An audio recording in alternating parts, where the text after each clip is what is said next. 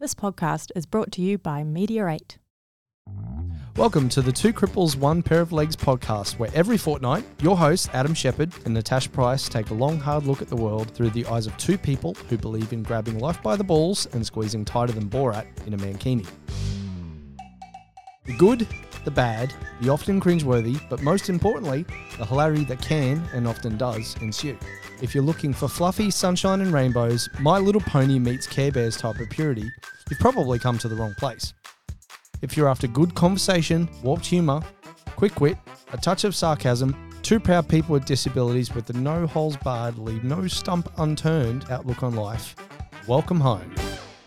Hello. Hi, how you doing? Good, how are you? Yeah, good. Yeah, good, so good. we just like so and all of a sudden all over the place, a little bit crazy, and then it's like calm, be professional, kinda. It's like you weren't just together out there. Yeah, I know, right? I know. We say that every week. It's like, what have you been up to? What have you been up to? Well, I don't know. We spent the entire time together. The same bloody thing as you. The exact same thing. You were there. Yeah. So we will introduce our guest, Lindsay. My God, surname Julie Lindsay in just a moment. But how's your week been, Ads?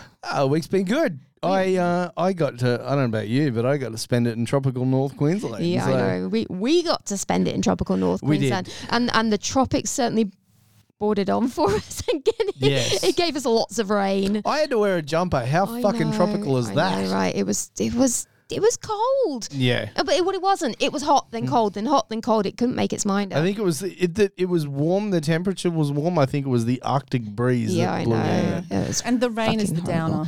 Yes. Yeah. Oh, yeah. Just It would be beautiful and sunny and blue skies and all of a sudden start pissing down rain. It's like, what is this? That's like, Cairns. Yeah. And like, it's not even the rainy season, is it? Like, yeah, it's no. supposed to be nice and dry. Oh, is it?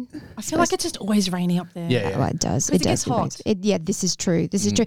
But yeah, it definitely wasn't really much warmer than here on the Gold Coast. So yeah, it was Cairns very Marathon strange. Festival though. Yeah, fantastic event. That was so cool. Thank you, was. Atlas team. You Thank guys you, rock. Atlas. It's another great event. Oh my God, I can't talk today. Invent. I invented Event. Event. It was wonderful event. The advent of the event. Okay. Jesus. All right. I feel like this show is going to go to shit. Do you guys ever bicker? Oh, yeah, constantly. As all we do. This is just all for the show. Yeah, no. Poor bugger has to deal with me constantly. Of course we bicker. Jesus. Fight with you. No, I fight with my own wife. Yeah, I know. My But wife and I don't fight because I take it all out on you. Yeah. Exactly. You're the work wife. Yeah, Yeah, we work spend wife. far more time together. That's the problem. If Christy had to put up with you 24/7, she probably would too. Yeah, probably. Probably. Take him. Take him. Please. Yeah, awesome. But Okay, yeah. cool. It was great. It was really good. We'll talk about it a little bit more later in the show. But yeah, we've had a wonderful weekend. Yeah, it has been. And we only got back late Sunday night, Late Sunday, yeah, we got in like 10 o'clock or something. and then went to an event last night, and it's just been all go, and even got here late for the podcast today. So yeah, sorry about that, 2 Jules. minutes. It was Red carpet made up for it. Oh, exactly. we sit there, we go for lunch before we come to the studio. I'm like, we're doing really well for time. And something always goes to shit. Just does. Like we were running 20 minutes early. Anyway. Anywho. Yeah. We're here. We shouldn't say anything. We should just let it happen. Yes. Because I feel like when we say, we're doing really well, running really well on time, then we No, jinx you don't say it out ourselves. loud. No. Say it out loud. Yeah. Hey, do you want to Interrupt. I'm happy to interrupt. I think we're both a bit out of it today, hey? Let's start again. Would you like to introduce our guest? I would like to introduce our guest. Hello, Jules. Hang on. Press the button. Oh. Done. Do balloons come down? They should. They should. The water cooler. So the water cooler is our segment where we are just having a chat around the water cooler. Love it. Yeah. And we interview cool people. We interview cool people doing cool shit with their lives. And I can tell you something now, guys. This lady is doing incredible things and you want to hear her story. So this is Julie Lindsay. She is a 48-year-old mum of two. She was diagnosed with stage 4 colorectal cancer in April 2022. and was heading into her third bodybuilding show with the NBA in Brisbane. Following 9 months of chemotherapy and radiation, in January 2023, doctors discovered the cancer had also been in her liver the whole time. She's currently undergoing her second round of chemotherapy following a liver resection and gallbladder dissection in February of this year. She's extremely passionate about sharing her positive experiences and the impacts that weight training have had throughout her cancer journey, in the hope that her story inspires others to use exercise as medicine. And what an incredible journey it has been. So we are very, very, very, very, very, very blessed to have our good friend Jules on the show now. And we met you in the gym. Yep. A few years ago now. I think it was before the third show. Yes. Yeah. So looking very, very trim and buff at the time. Yeah. So, yes. So just a correction, I must have written that wrong. So I had a liver resection, gallbladder removal, and lymph node dissection. Yeah. Okay. Or I could have been reading it wrong also. So yeah. So they took a section of the liver. Gallbladder was in the way, so they had to bin that. Yeah, I wish they hadn't, but they did. Yeah. And then the nodes, before going into the surgery, they did the scan and they were like, well, they're lighting up, which it's kind of weird to me that nowadays they don't know lighting up busy versus lighting up cancer. Yeah. But anyway, so they were like, if we were you, we'd get them taken out. And I'm like, okay. So they took them out and there was no cancer because the radiation had worked. Yeah, okay. Yeah. But that's the swelling I've got now is from that procedure. Yeah. Okay. So part of me goes, kind of didn't need to do that. Yeah. But then I also go, well, it gave me peace of mind that. Exactly. And also it will prevent further issues in that area in future. So so that's, I guess, positives, negatives. It's one of those things you can't do anything about it now. It's so done. you just got to fucking get on with it. And it sounds like,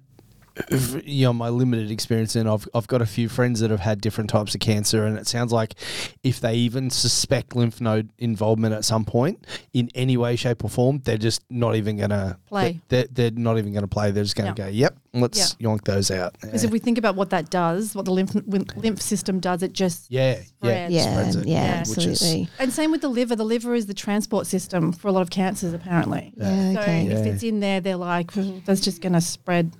So let's get rid of it. Fair enough. And they don't do a lot of biopsies for liver cancer or cancers because it can spread it. Yeah, that's interesting. I didn't know that. No, I didn't know that. Why don't you just do a biopsy? Why are you taking a chunk of my liver in a major operation? Involving all these people and all this money. Just do a biopsy. And I'm like, that's just weird. Because if they stick it in, and then as they remove it, things move. Things move. I didn't know that. Yeah, that makes sense, I guess, when you think about it. But wow. So for you at the start of your cancer journey, obviously you were at the height of your physical fitness. What were your initial symptoms? What made you think, okay, there's something not quite right here? So it was tricky because I was in prep. So in prep, you're tired. Yeah. You're tired. You kind of don't look as healthy as you normally do. People are looking at you going, you don't look great. Yeah. I started like having little naps, but like not just little naps. I would be sitting there playing on my phone and just go like unable to stay awake. Oh, that's just prep. The main two things was really the lymph node swelling, which was probably as big as that is now. Like they really stuck out. So in your lower abdomen? Yes, it was just a bit further that way. And a change in bowel motions, some bleeding, but nothing like, and pain in the area. So because with my cancer, because cancers are all different, they're confusing and they're tricky, and I didn't know anyone really with cancer before I had it, so I had to learn as I went along as well. I technically have colon cancer, so which would normally present as a colon tumor in your colon. But instead, I had that tumor sort of go down and grow at the top of my rectum. And they see that like 1% ever. Yeah, it's very rare.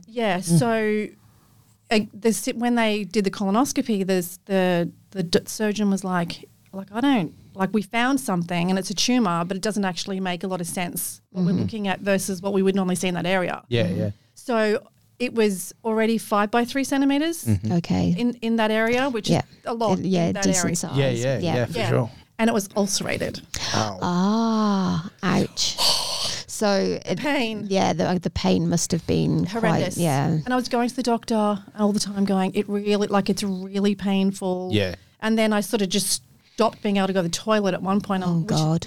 Which had never happened. Yeah, and in itself, that whole situation of not being able to go to the toilet is just, horrible. It's awful. Yeah. And so then we treated that, and then I was still going, my nodes are really swollen. She's like, oh, no family history, which now just doesn't even need to be considered. They shouldn't even ask that question anymore.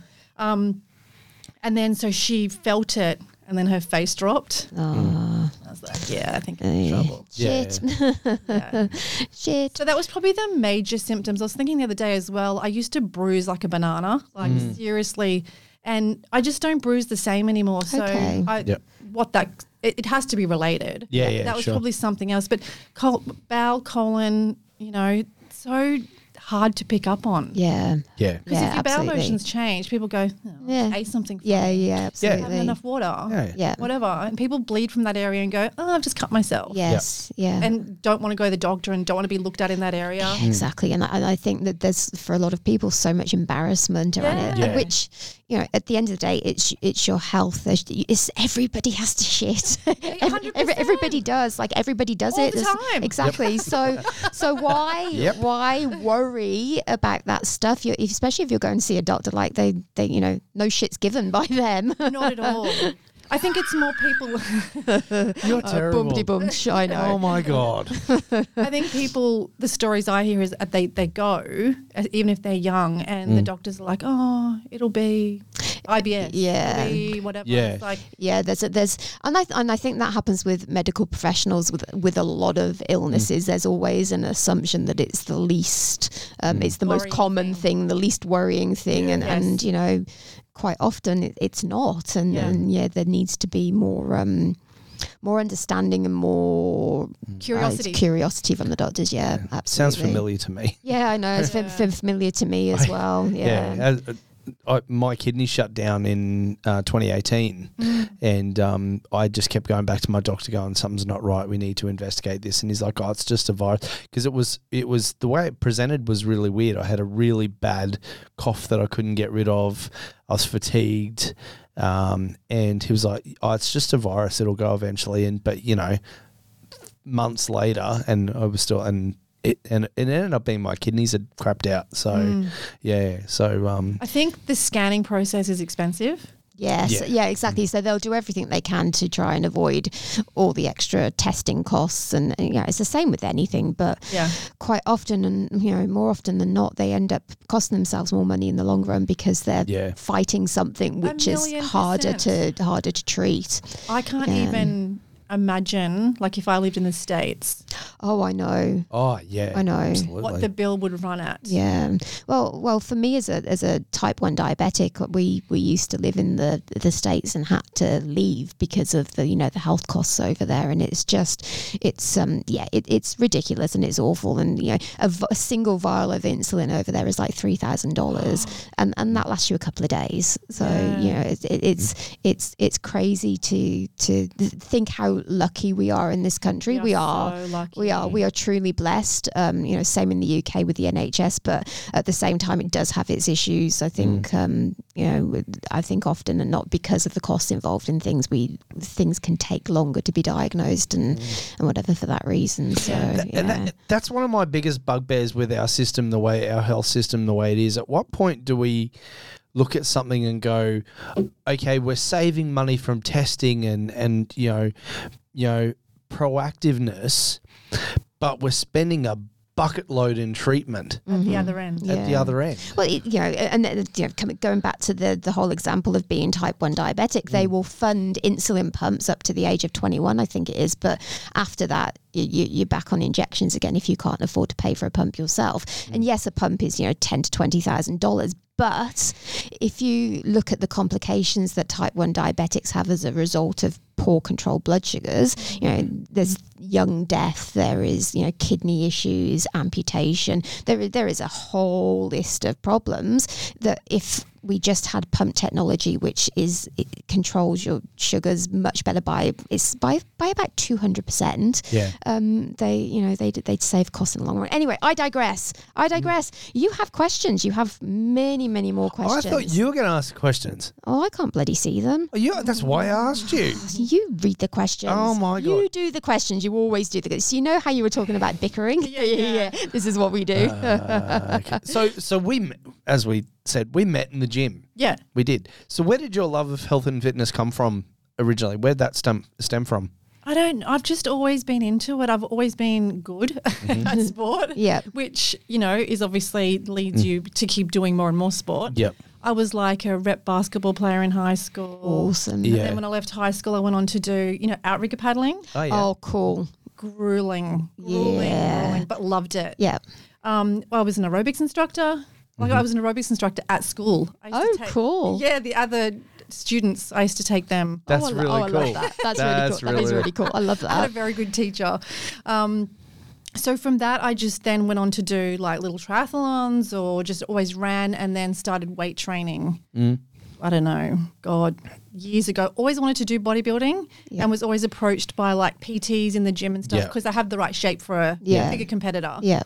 And nothing just ever sort of panned out. Like it was either because my daughter did swimming like at a high level for about, 6-7 years. So everything went into that at the time. So once she quit, I was like, okay, I got some time now. Yeah. And then started to really get into it. Then COVID hit and a few other things dragged it out.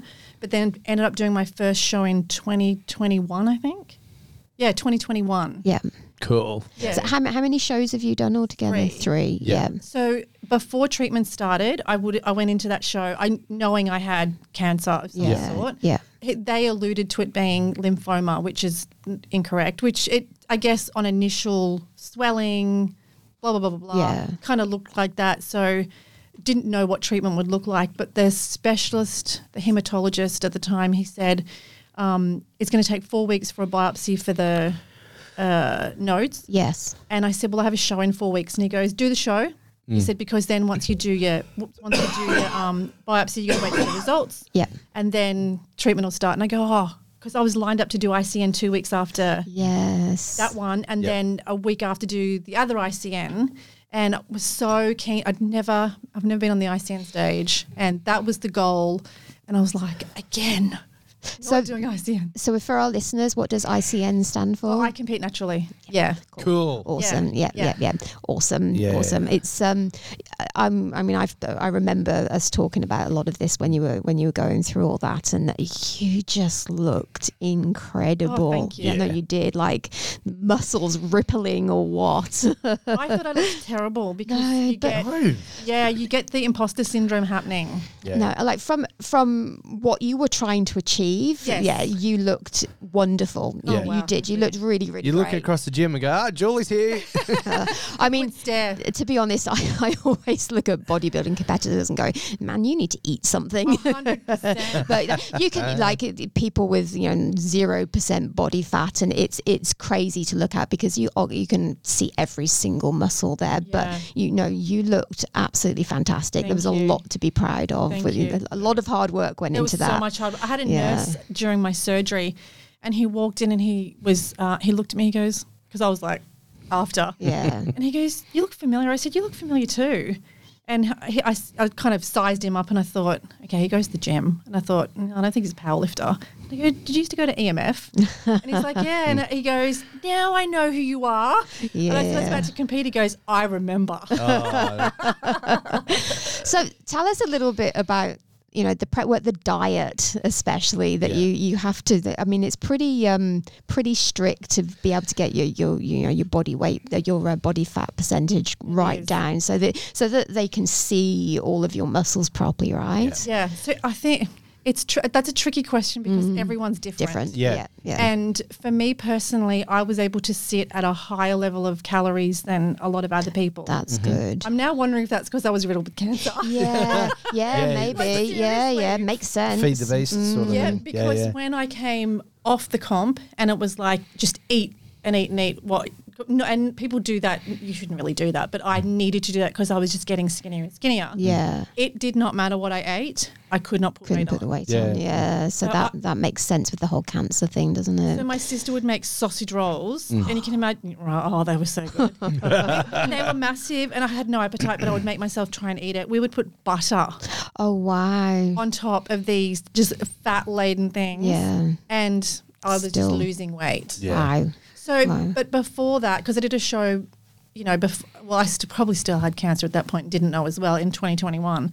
But yeah, just a lot of high protein, high carb, low fat, boring. Yeah, yeah. I mean, I chose to do flexible dieting, which some people do that. Some people like their food written, you must eat 20 grams of this. I don't like doing that. I don't like prepping food. I think it's all really boring. So I just go with flexible dieting. Yeah. Cool. And so how much were you training? How many times a day? So it depends. In the bulking phase, when you're going, I think it was like 5 to 6 times a week. And obviously my calories were way higher. Yeah. And then as you start to lose weight, you lose strength.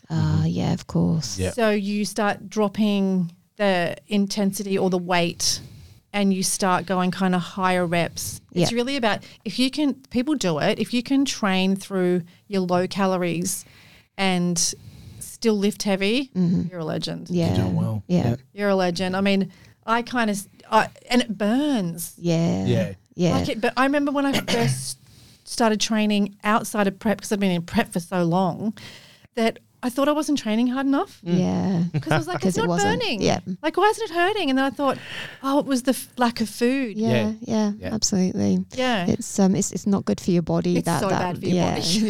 Yeah. It's I think you see that a lot with people who've, been competitive around the bodybuilding circuit, is that their metabolism, once they stop training, just goes to shit, because they've had these yo-yo phases throughout their whole training days, and it's a bit of a bugger, really. I think if you manage it like sensibly and you have a good coach who believes in overall health and wellness, then that shouldn't really happen. Yeah. I'm not a massive foodie. Like, I love food, but I'm not food driven. Yep. So I'm not someone that goes, the second I finish this, I'm having KFC. Yeah. I'm just not. I didn't want KFC. I think when I tried to have it, it made me feel sick anyway. Yeah, fair enough. Yeah. Sorry, I'm just adjusting. Your batteries. Oh, no. Good job. So, obviously, massive on that scale. So, talk to us about the mindset, about your mindset and the mental challenges you faced. Yeah, not just during the training and everything, but also to knowing that you had cancer, to kind of push through that.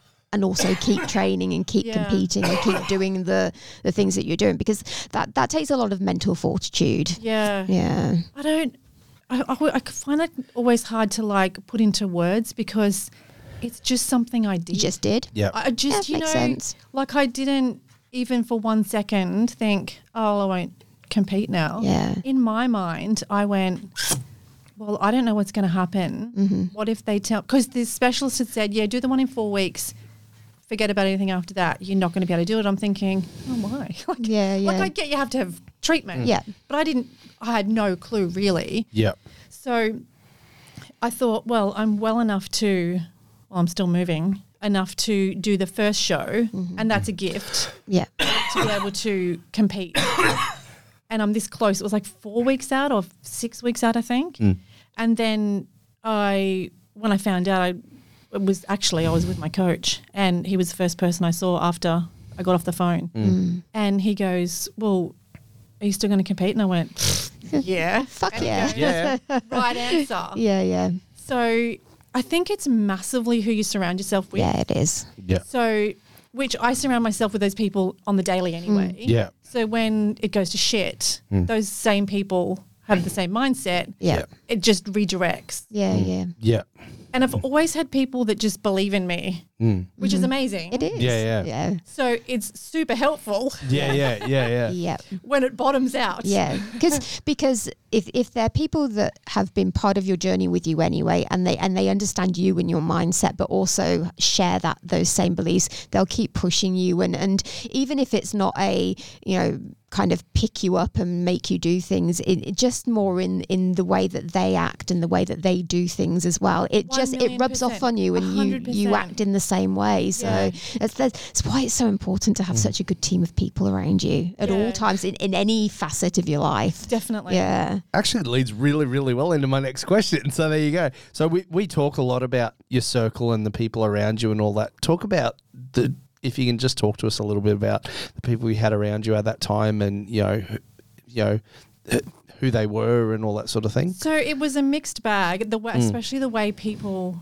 So for a bit of a backstory for my own family. So I had a sister who passed away 3 years ago now, and she was the eldest. And when she was 9 months old, her and mum were hit by a drunk driver. Yeah. And so she came out. She was born healthy. She came out of the back of the. Back then you didn't wear seatbelts. So she came out of it, hit her head, and had an acquired brain injury. Yeah. Okay. So she had 24/7 care, from all of my memory. Yeah. So my childhood development was seeing someone who was significantly at a disadvantage. Yeah. Who was just always happy. Yeah, exactly. Always happy. Yeah. That girl would drag herself around the floor to get what she needed to get. Yeah.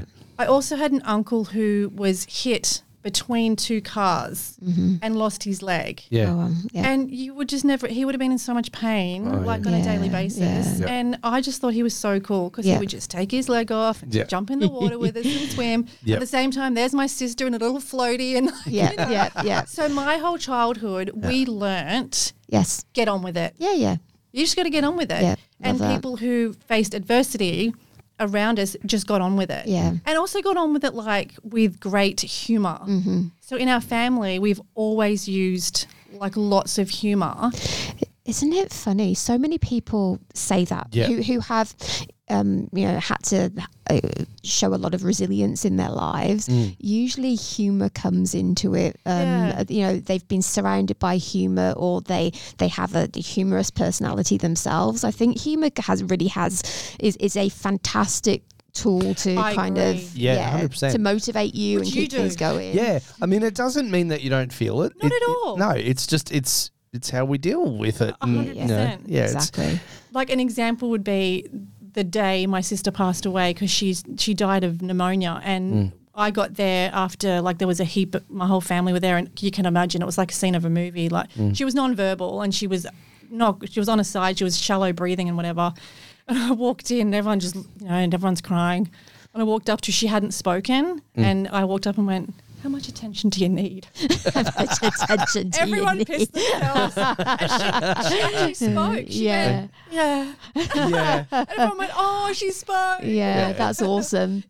But it's true. You've got to. And we probably use humour at the most inappropriate times. But I think you've got to because it's that ability to make yourself smile and make others smile can just really change a situation and change everything around. And it's good to bring that level of joy and happiness into your lives, even during the shit times. Well, I figure regardless of what's going on, I can have a fun time at ED. Legit. Exactly. Even if I'm dropped off by my sister, I go home, I'm going to be here for hours, whatever. I can have half they'll come into my space. Yeah. And the nurse will go, "I don't want to go back out there. Can I stay with you?" Might as well have fun. Yeah, exactly. I don't want to be in this situation. Yeah, exactly. I think you got to. So at the time when I was diagnosed, it was largely my family. I had a partner at the time who I've now separated from, but I wouldn't say he used a lot of humour, but he used a lot of positivity. Yeah. Also an athlete, so a lot of that whole,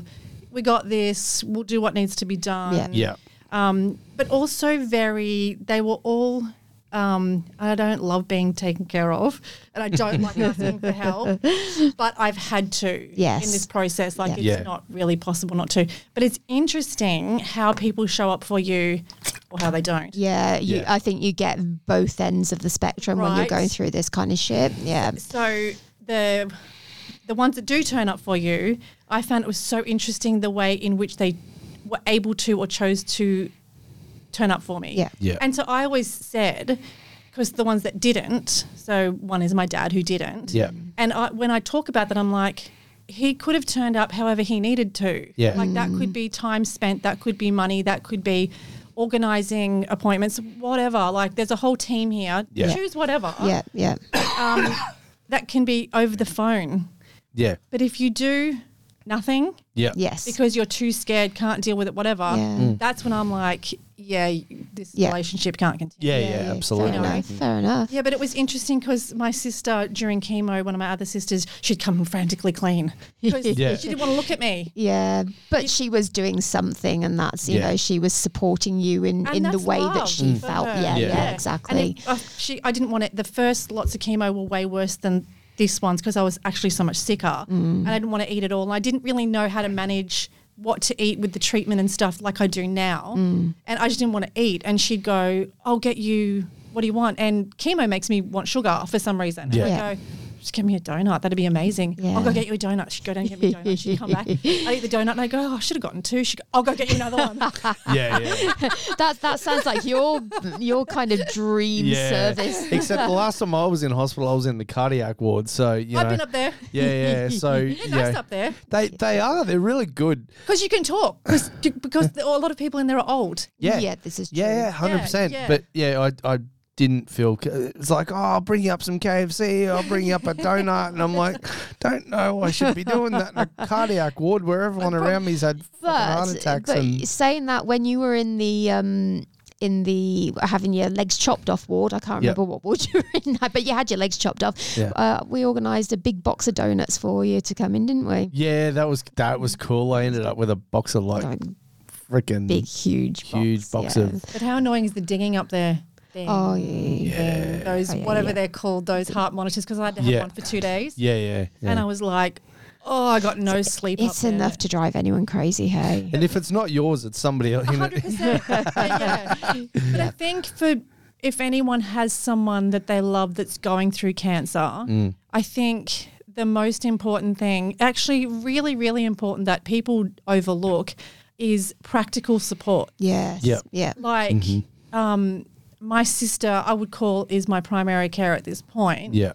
And she's getting tired. Because you go through obviously all the different treatments, but you don't bounce back. And say Sunday, even though I had a okay run with chemo, I was just not well all day. Like my stomach was bad, it was cramping and nothing was really working. So I was kind of laying around, and so she cooks and she cleans and she's not asking me to do any of that stuff. But then, the lawn needs to get done. Yeah. And then, everything costs money and I can't work. Yeah. So if that's like actually one of the most important things is that if you do know someone, and I'm not saying force it on them, but kind of. Yes. Yeah. Make them accept that help. Because I would say no. Yeah. Oh, no, I'm fine. Because you don't want to be a burden, and you don't. I can cope. I'll be all right. But quite often it really is that support, not just the emotional support, but the physical support that people can offer. Yeah. Especially long term. Cancer goes on for ages. Yes. Yeah. Like last week, my ex-husband turned up and mowed the lawn. Oh, good on him. Oh, wow. Yeah. We didn't even talk before this. Like it was on. We were in court.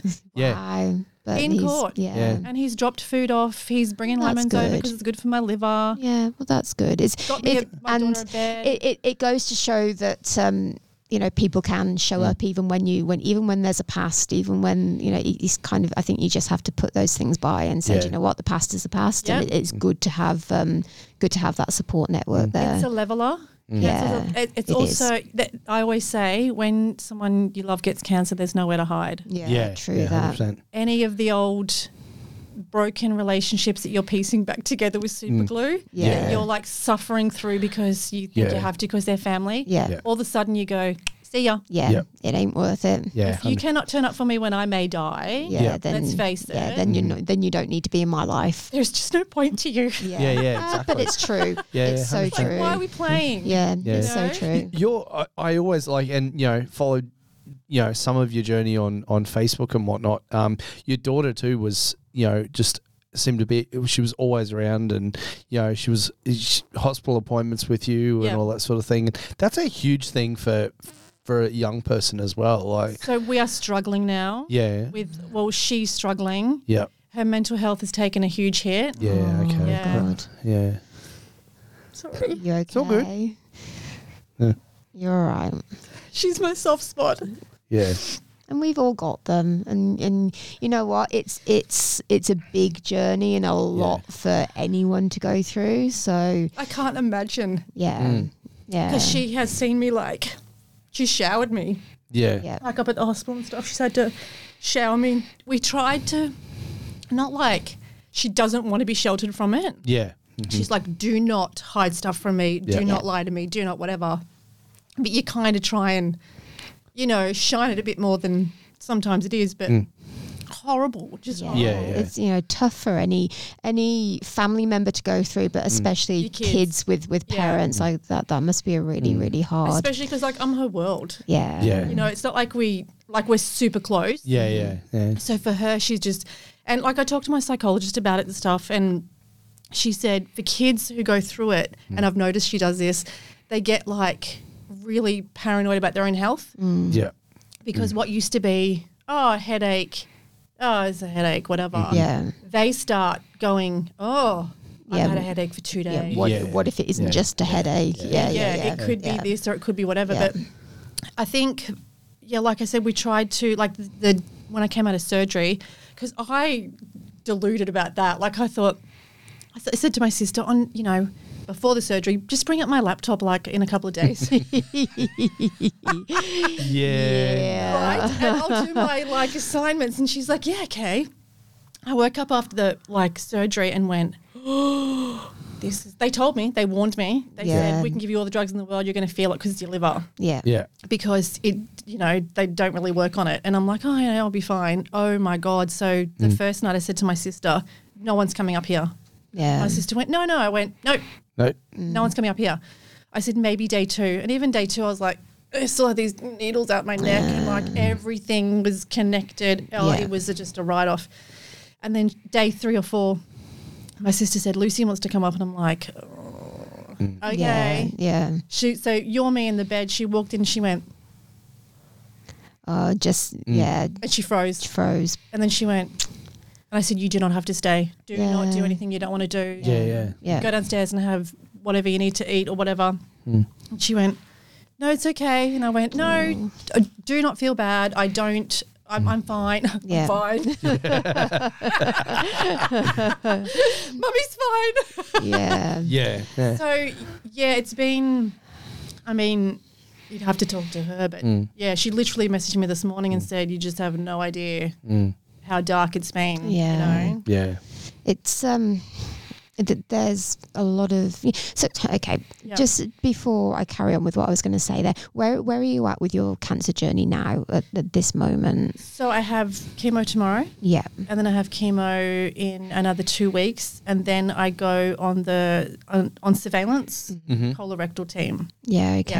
So are there any signs of cancer left? No. They're just trying to make sure and so that's great news. It's amazing because I didn't even imagine at the beginning that it would work. I just thought it worked. Yeah. So then as I've gone through the treatment, I've learnt people, I'll see, because you connect with others, and they're like, it's not reducing the tumour. I'm like, it doesn't always work for people. Yeah. How torturous. Yeah.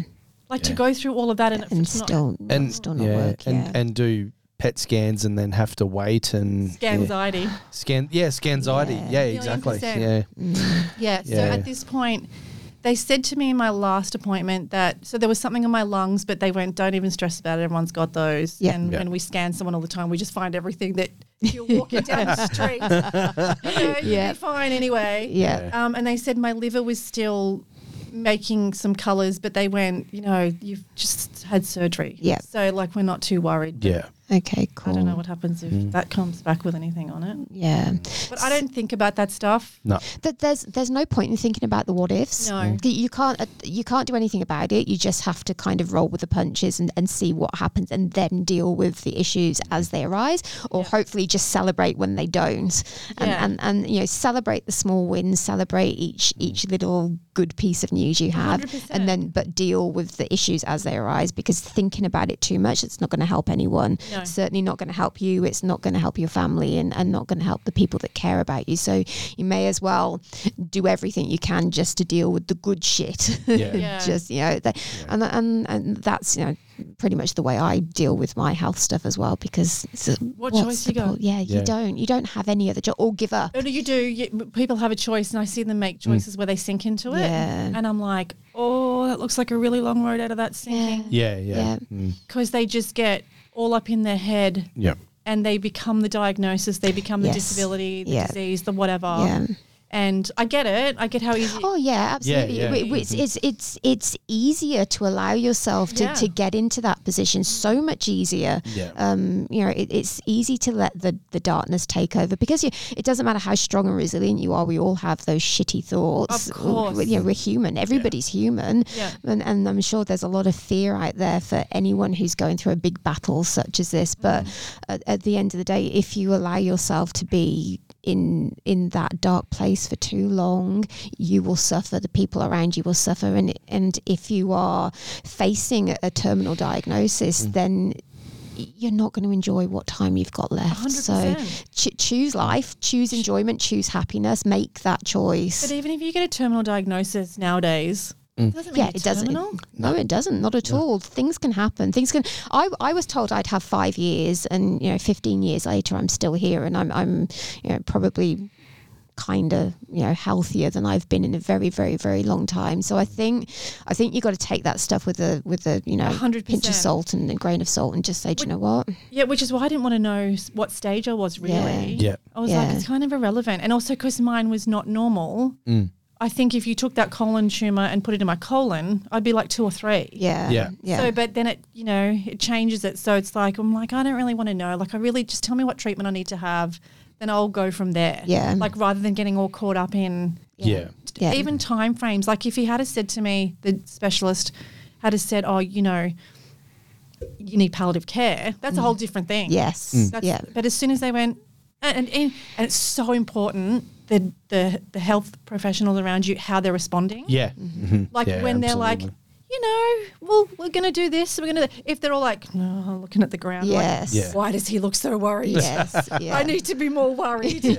I think having a good medical team around you can really make all the difference. And it's like, it's weird to say I'm grateful, but if you have cancer and you get cancer treatment in a good hospital like the Gold Coast University Hospital, you're prioritised. If I turn up to the ED and go, I've got a temperature, I'm in that waiting room for 5 to 8 minutes tops. Yeah. And then they shuffle me out the back into my own room with the door shut. Yes. And I get literally top-notch care. Yeah. There would be other diseases that have just as much impact on your body that are horrible, that aren't cancer. Yeah. Those people don't get the same. It's true. They wait for years and they're in pain and they're uncomfortable and whatever. And I'm like, it's shit to have cancer. No one wants it. Yeah. But I got to say, things happen fast. Yes, which is good. Yeah. And you just get the most incredible, fast, rapid treatment because they don't want it spreading. Yeah. But again, there's people with diseases that they're bed bound and stuff, and people aren't racing to get their treatment done for them. Yeah, there's a lot of inconsistencies in medicine, unfortunately. But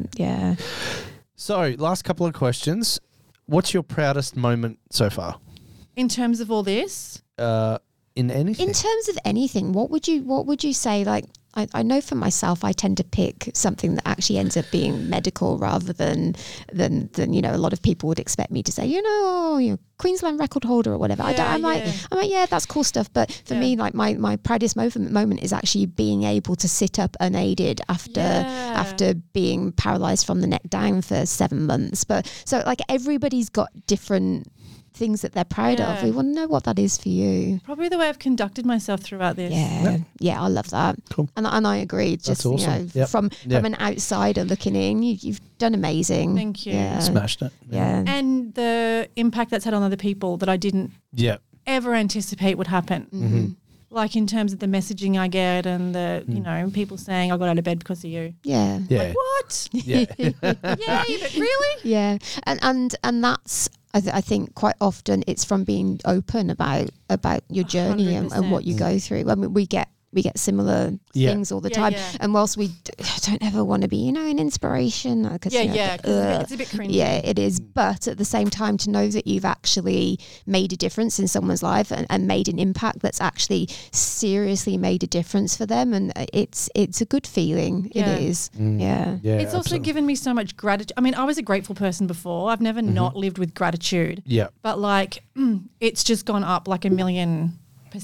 Yeah. Having this happen because, and it's interesting now when I look at other people's lives, I'm like, why don't you just, whatever it is, I'm thinking, ask the girl out, go get the new job, go do whatever it is, like, time's ticking. Yeah. It's not. Yeah. They're like, I'll do it tomorrow. Oh, that can wait.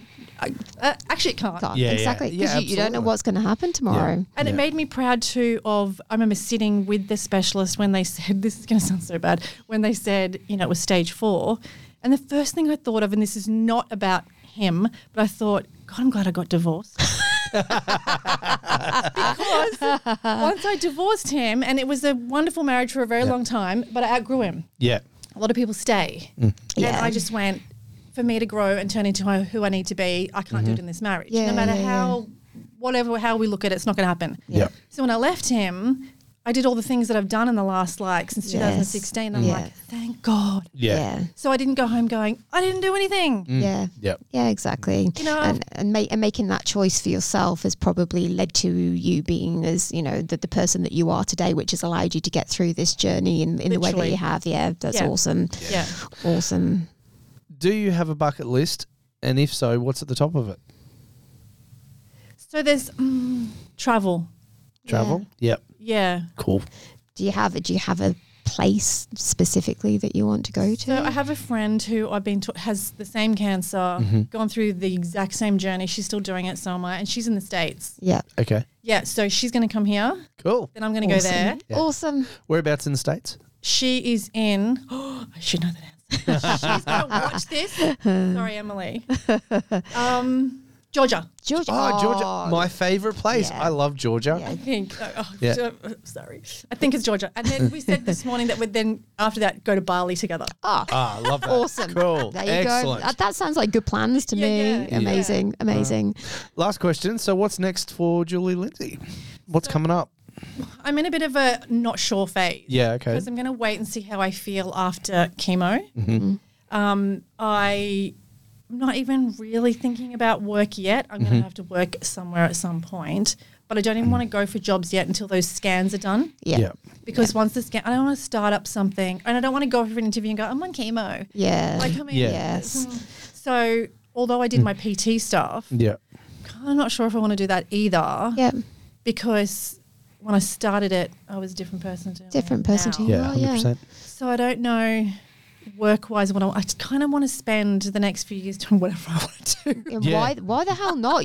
You've got a second chance at life. Just frigging go out there and do whatever the hell you want. Embrace it. And a lot of people with stage 4 get reoccurrence. Yeah. So not that I'm putting that out there, but I'm being realistic that I'm going to be pretty annoyed if in 2 years something comes back and I didn't. And you didn't do stuff. And you didn't make the most of I went every and got chance. a job somewhere that's whatever. Yeah. No, that's stupid. Yeah. So just whatever I kind of want to do is what I'm going to do. Well, it sounds like a bloody good plan. Damn straight. Love Absolutely. it. I'm not stressing myself about going and getting a new house. And I don't care. Yeah. I just don't care. Your priorities change with things like so this, I'm going to do another show. Yeah. I'm going to do another show. I've got a new coach. Oh, awesome. Excellent. And someone who has, she's a nurse. Yeah. as well as has the health sciences stuff and all the things that I need. Yep. Because I can't just have like a, Yeah. I don't care how much experience you've got. There's a lot going on in here. Yes, exactly. So you want someone that's kind of gets like from a holistic approach. Yeah, everything. Yeah. Awesome. And because I've got some left leg lymphedema still, like a little bit, that like I wouldn't be ready for stage super early on. So if that kind of doesn't pan out, like if this takes forever to go down and this is taking ages, I might do a novice powerlifting comp. Okay, cool. Yeah, cool. Hey, the gym I'm at is powerlifting. And they're all like, when are you going to do it? They would all be there with banners. Yeah, I love it. Oh, well, let us know if you end up doing that. We'll come along and support. Yeah, absolutely. The two Crips team will come and check it out for sure. Yeah, awesome. I'm lifting 30 kilos. Yeah. Love it. Thanks so much for joining us. This has been great. Yeah. Thank you, Jules. Really good to have you in the studio and have a chat. Yes, it's good to have you on. We'll catch up with your journey a little bit further on when when you decide to do the comp and everything, and we'll get you back on the show and talk about that a little bit and just see how you're going with things. And they'll be cancer free. Yes, exactly. Yes. We'll celebrate with you. We'll have the show, a couple of drinks on tap, and we'll have a celebratory drink with you. Let's do it. Okay. It's on. All right. Thank you for coming in. Check your bells. Yes, everybody do it. Toilet, go to the GP, push the GP. If you don't like what they're saying, go to another GP. Yep. Hashtag never too young. Yeah, 100%. Plenty. I have a friend that I went to school with at he would have been 15, got diagnosed with stage 4 bowel cancer, and luckily he survived through it. But my God, he had a tough journey, and it's just. But yes, age is not as important a factor as people think it is. No. Yeah. Push and push. Yep, exactly. Talk until you listen to. Yep, 100%. Definitely. Yep. And we're back. We're back. Hi, everybody watching on the live. You've been staying with us. Yes. I'm going to hit the button. Oh, go on. Do it. Like two cripples using a beach towel to skydive. This could go anywhere. Welcome to the soapbox session. Did you like that one, Jules? So we've still got Jules sat here listening in for the last part of the show. She's decided to hang out with us. So yes. Yeah. All right. Anyway, hey. Hey. So as we talked about at the beginning, we were in Cairns over the weekend. We got there on Thursday. We did. And came back after the race on Sunday. Yes, we did. Yeah, it was great. And we had this conversation. It's random the conversations you have with airline staff on the when you on the 6 million hours that they keep you sitting on the plane waiting around tarmac, for. Yes. For as long as I've been flying, and I've been flying a long, long time, they have this. It's like a room on the end of a forklift that takes you up. A room. It's only just big enough for a wheelchair plus a person. Okay, it's a room for you then. It's room for. It's a small person's room. It's a little people's room. It's this little thing, and you go on this forklift, and they lift you up, and then they put you on the plane, and it's always been, as far as I know, it's always been referred to as a DPL, which is a disabled person lift. Yes. And we were getting off the plane the other day, and I said, I was saying that when we arrived in Cairns on Thursday, the DPL that they had for us to get off the plane, apparently they're solar powered. Who would have thunk it? I know. This thing is the only way of us getting onto the plane for people in wheelchairs to get onto the plane, and it's solar fucking powered. We arrived in ridiculous. Arrived in Cairns. It was pissing rain, and it's for some reason the solar powered thing ain't working. The solar powered DPL wasn't working. So anyway, and so they got another one, and we got off the plane, and it was all good. But I was explaining to the lady from the airline the other day when we got off the plane in on the Gold Coast, and she goes, "Oh, we don't use DPL anymore." And I said, "What do you mean you don't use DPL? It's been DPL for as long." And she goes, "Oh no, person's lift forever." No, she's like, it's a pad now. We call it a pad, personal assistance device. Oh God. mad.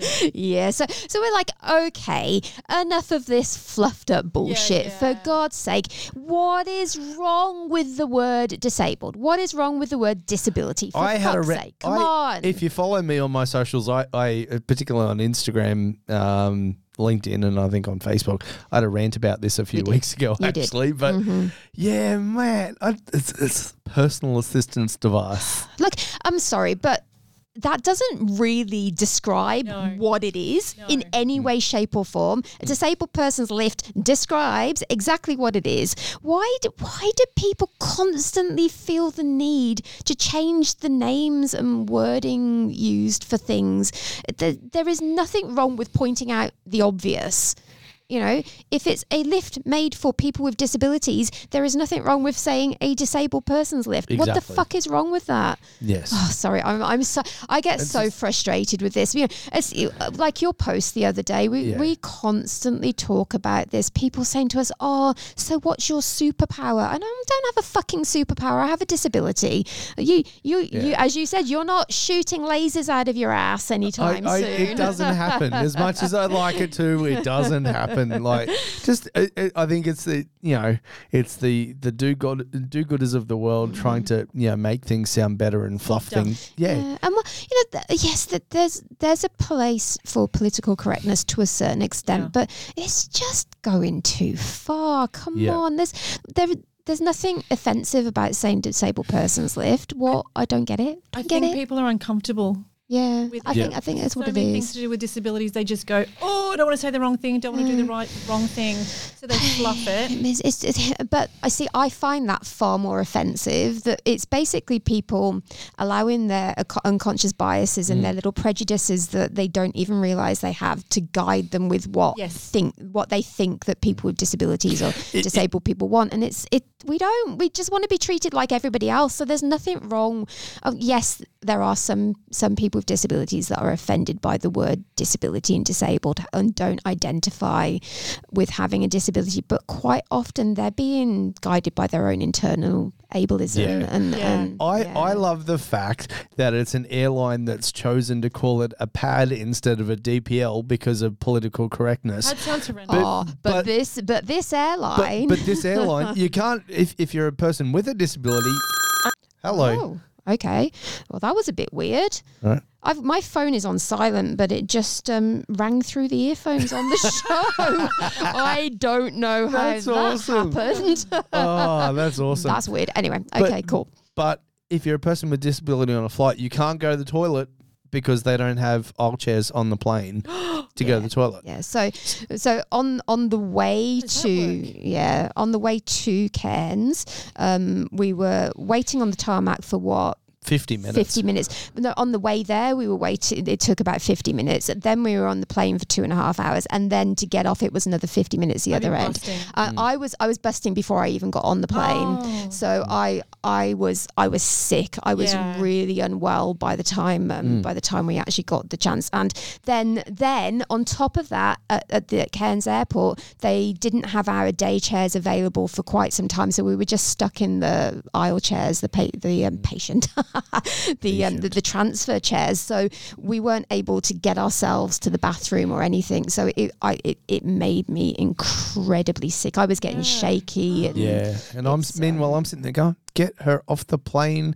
She's going to pee herself next to me. And but I think what they don't understand is they think it's literally just a case of you might pee yourself. They don't get that actually for paraplegics and quadriplegics, it can actually be a deadly situation. It can be fatal, It can because it makes your blood pressure rise quickly. Do you not find people in general struggle with how to deal with people with disabilities? Yeah, sometimes. Like it's definitely getting better, and there's been a lot of improvement, but there's still things like that where needs haven't been taken into consideration properly, and then there's so much discomfort around that for that reason that they kind of feel like, oh shit, what am I supposed to do now? But it's a tough one. I was at the hospital in a wheelchair because I'd had radiation, and I was at the point where I couldn't walk because of the blistering. And it was a long trip from radiation down to the chemist, and I was with my partner at the time, and he was at the ward, he was pushing the chair, and we got there, we handed the script in, and my boyfriend handed the script in, and the lady looked at me my script, then looked at him and they go, has she had this before? Yeah. We get that all the time because you're in a wheelchair. You can't possibly speak for yourself. Ask her. I get because Christy, my wife's able-bodied, and we get that all the time. I can imagine. We'll go out for dinner and it'll be like, oh, what would he like for dinner? And I was like, no, I shit you not. No, and then it'll happen. It happens when we go out together because obviously we're both the same. Adam every time they always go to the man first. We were at an electronics store, which I won't mention, good few years ago now, because you needed a new computer screen. Yes. And like this guy was like, I was like, oh, it's for her, and I'm asking the questions. Yeah, you're asking, and then he's looking at me, talking to me about it. I'm like, mate, I don't know shit about this. You need to be talking to her. And I'm not backwards in coming forwards, and I'm just like, for fuck's sake, I'm here. Talk to me. I'm here. But yeah, it's it's crazy because I went. That is it's outrageous. Mm-hmm. It is. It's crazy how it's. But once again, people aren't doing it on purpose. They're not doing it to be offensive. They don't realise. No. They don't realise that they're doing it, but yeah, it's crazy that it still happens this day and age. But, I've even worked with non-verbal people, like zero ability to communicate, no blinking, no anything, and I'm doing an assessment on that person's living situation or whatever, and I would always address the conversation to the person. Yeah, 100%. Because I used to think, imagine if that was me and I'm laying there going, I'm here, why isn't she talking to me? I've had parents go, that he doesn't understand what you're saying.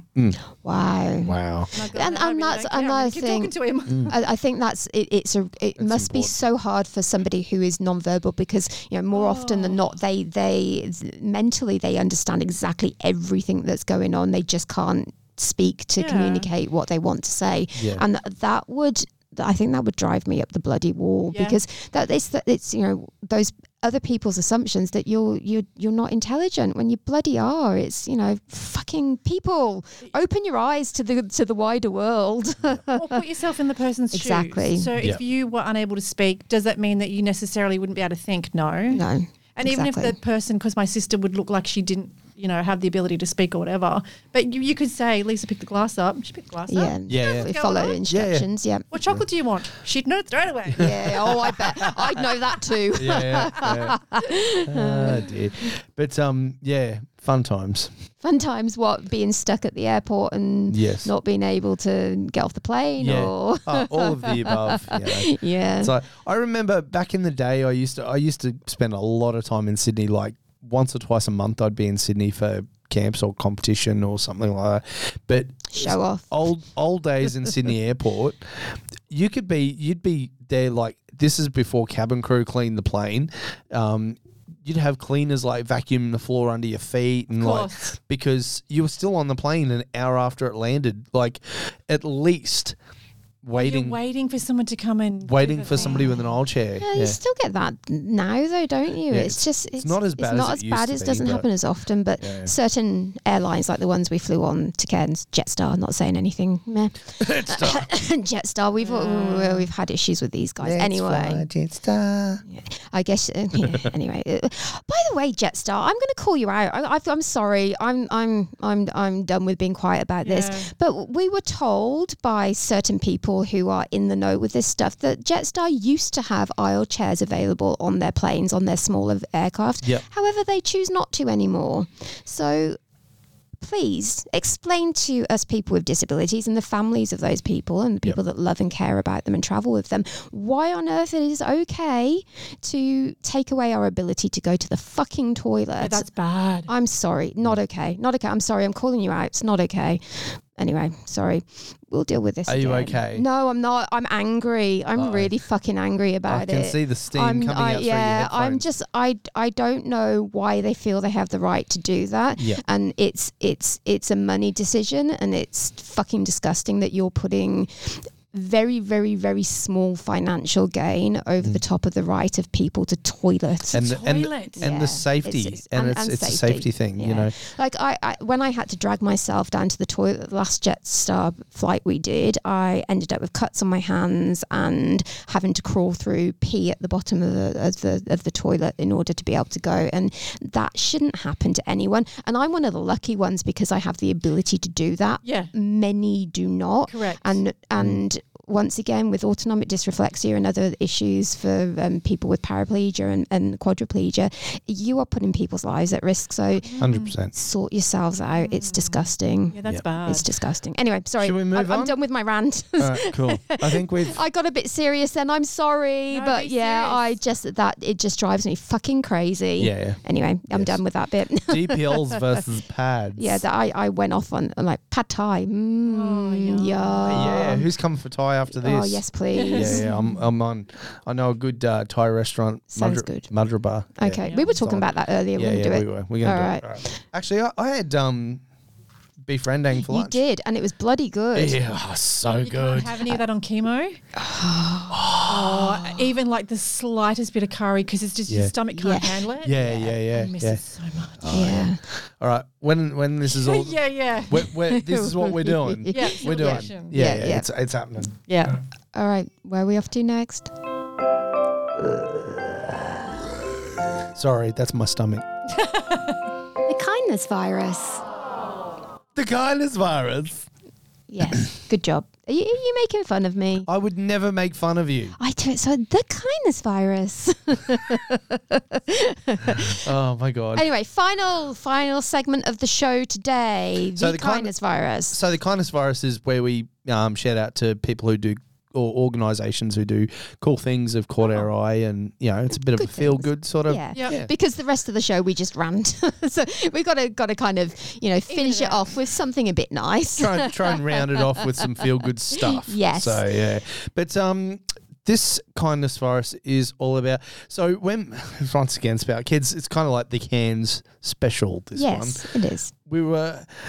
If you've ever seen something funny, it's me trying to push a luggage trolley while pushing a wheelchair with two big clothing bags plus a racing wheelchair and a wheel bag on this trolley. Okay, so my racing wheelchair, which is about 1.7 meters long, has to be stood upright on its end, and it's all packaged up in a box, which looks, sometimes looks a little bit like a coffin. Not so much at the moment because we've had to change it, but yes, and that is.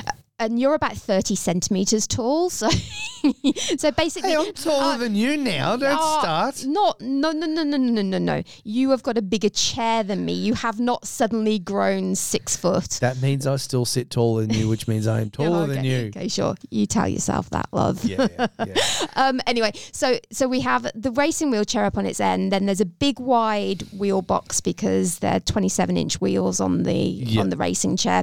So basically, anyone who is in front of you just sees a trolley with nothing pushing it. It's kind of like a trolley moving itself because they can't see the. Because they can't see because Adam's so tiny. They can't see him sat behind it, and it's a funny thing to watch people be like, "Oh shit, what the fuck's going on?" and not realize you called me tiny. Thank you. You are teeny tiny. Oh. You're kind of pint sized, Adam. in a square kind of eco-friendly Adam. But so I've got this trolley and if you've ever gone to a check-in at an airport, and most people have, you sort of it's like a maze. You've got to weave in and out of these the tape. Yeah, tape barrier thing to get to. So I'm doing this. I'm like, trying not to hit people, and then and they're very narrow kind of cordoned off. I gotta say, I was impressed with my skills. I've got to tell you, you did well. I didn't see you knock anyone over. I didn't see you fall out your chair. I didn't see you drop anything off the trolleys. It was bloody good going. Boys got skills. Yeah.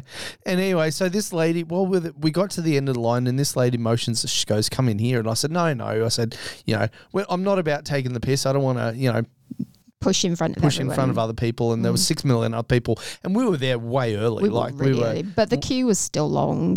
When we joined the queue, they hadn't even opened out the check-in for our flight yet. We were only about 5 minutes off, and I said, no, it's fine. And anyway, so you've gone down a few more, and then these people go, come in here, and we must have skipped 60 people. But it wasn't the thing that was nice about all these people offering to let us in is there wasn't a single person in that queue that didn't say to us, no, go ahead, go in front of us. And I think that's the first time that's ever happened. Really? Usually when we're going down, weaving in and out of things at the airport, everybody's so rushed to get to their flight, and they don't care. They're just like, they ignore the people that are clearly struggling. And we don't like to take the piss with that stuff, and quite often we'll get led to the front of the queue for so many different things, and we're like, well, no, we're quite capable of waiting. They're the same as anyone else. We've got seats. We're comfortable. We're comfy. We don't mind doing it. However, on this occasion, it is hard to get through those cordons and barriers and bloody maze type queuing things. So a second person's like, come in here, and I'm like, no, come in here, and a few other people like, no, do it. So I did it anyway, and it meant that we weren't sitting in the queue for a long period of time, and it meant you didn't have to go through a million more bloody corners around all the my cornering game was strong, but I reckon the only reason they let us do that is because they were scared you were going to knock someone over. Probably. Exactly. Exactly. But anyway, we want to thank those guys that allowed us to do that, and every person in that queue that didn't complain about us going ahead of you, which quite often happens. We really, really appreciate that. Thank you. I can't believe someone would complain. I mean, someone's always going to complain. Exactly. It's an airport, and people running late. People are stressed. People have the shits. A lot of stress. It just happens. Can I ask, generally, do you find it irritating, offensive, or helpful if people jump in to help when you may not really need it? We don't mind people asking us if we need help, but people that jump in and try to take over, it more often than not ends up being detrimental to the way we do things. Sometimes it can make it harder for us. It can make it harder. I mean, if I got a bag on a trolley and I drop the bag off the trolley and they help, that's great. But if somebody just comes in, barges in, grab the trolley, sometimes it actually, if I'm getting my chair out of the car as an example, and somebody just walks up and grabs a chair and tries to tell me, it's actually, it screws with my flow because I've got a way I do things. There's certain ways that we need to sort of stack things or do things or, put things in the car, whatever it is. And so that we can do things the way we need to do it so that we can access them. And unfortunately, when somebody takes over, it means that they're, preventing us from being able to do what we need to do the other end. So it often happens, somebody will come up and just see you pushing up a hill and just come up and start pushing you in your chair, and then they start catching your front wheels on every crack and almost tip you out the chair. And it's thank you for the help, we appreciate it, but at the same time, ask first, so that it could frighten you too. Like if someone comes out of nowhere. Sometimes it can be a pain in the ass. But we understand that people are doing it to be genuine and kind and helpful. However, just ask. If we need help, we'll say yes, brilliant, thank you. And if we say no, please don't be offended that we're saying no. There will be a reason why we're saying no. It's important for people to know what you just said. And I do feel, because some people, you say, oh no, thank you, I'm good, and some people automatically get offended when you say no, and that's not what we want, because we want people to feel comfortable in asking if we need a hand, but sometimes it's just easier if we do things for ourselves. So absolutely cool. Hey, is that the whole show today? Yeah. Hey. Yeah. Hey. Anyway, I feel like we're going a bit stir crazy, and we've probably been on the air a bit long. So we need to get out of here. We do. Yeah. All right. So if you like what you heard today, if you want to follow us, jump on Instagram, Facebook. Where else are we? No, that's it. That's it. I'm Queen Leo 74. And follow this young lady. Follow young Julie here. She's Queen Leo 74 on Instagram. Yeah. Excellent. And yes, you can find us on Instagram. For God's sake. You can find us at 2 Crips, 1 pair of legs, .1 pair of legs on Instagram. Careful, you're going to get us banned again. Shh. 2 Crips .1. You got us banned. What are you talking about? It was my account, but you did the dirty work. Well, it's not my fault that you linked your bloody Facebook account to the... Oh, that's all right. I'm happy to link yours to it. You can do all the work. Sure. Saucer and Milk Table 1. And you can find us on Facebook at 2 Cripples, 1 Pair of Legs podcast. Excellent. Until next time. See ya. Peace. I knew you were going to do that. Well, that's a wrap for this week's episode of 2 Cripples, 1 Pair of Legs. As always, we'd like to thank our studio guests for joining us, and of course to the legends at Podfire for making all of this come to life. If you like what you've heard, or even if we've offended the shit out of you, but you still want to hear more, make sure you hit the subscribe button and also check out our Insta page, 2crips.1pairoflegs, and you'll be the first to know when a new episode drops.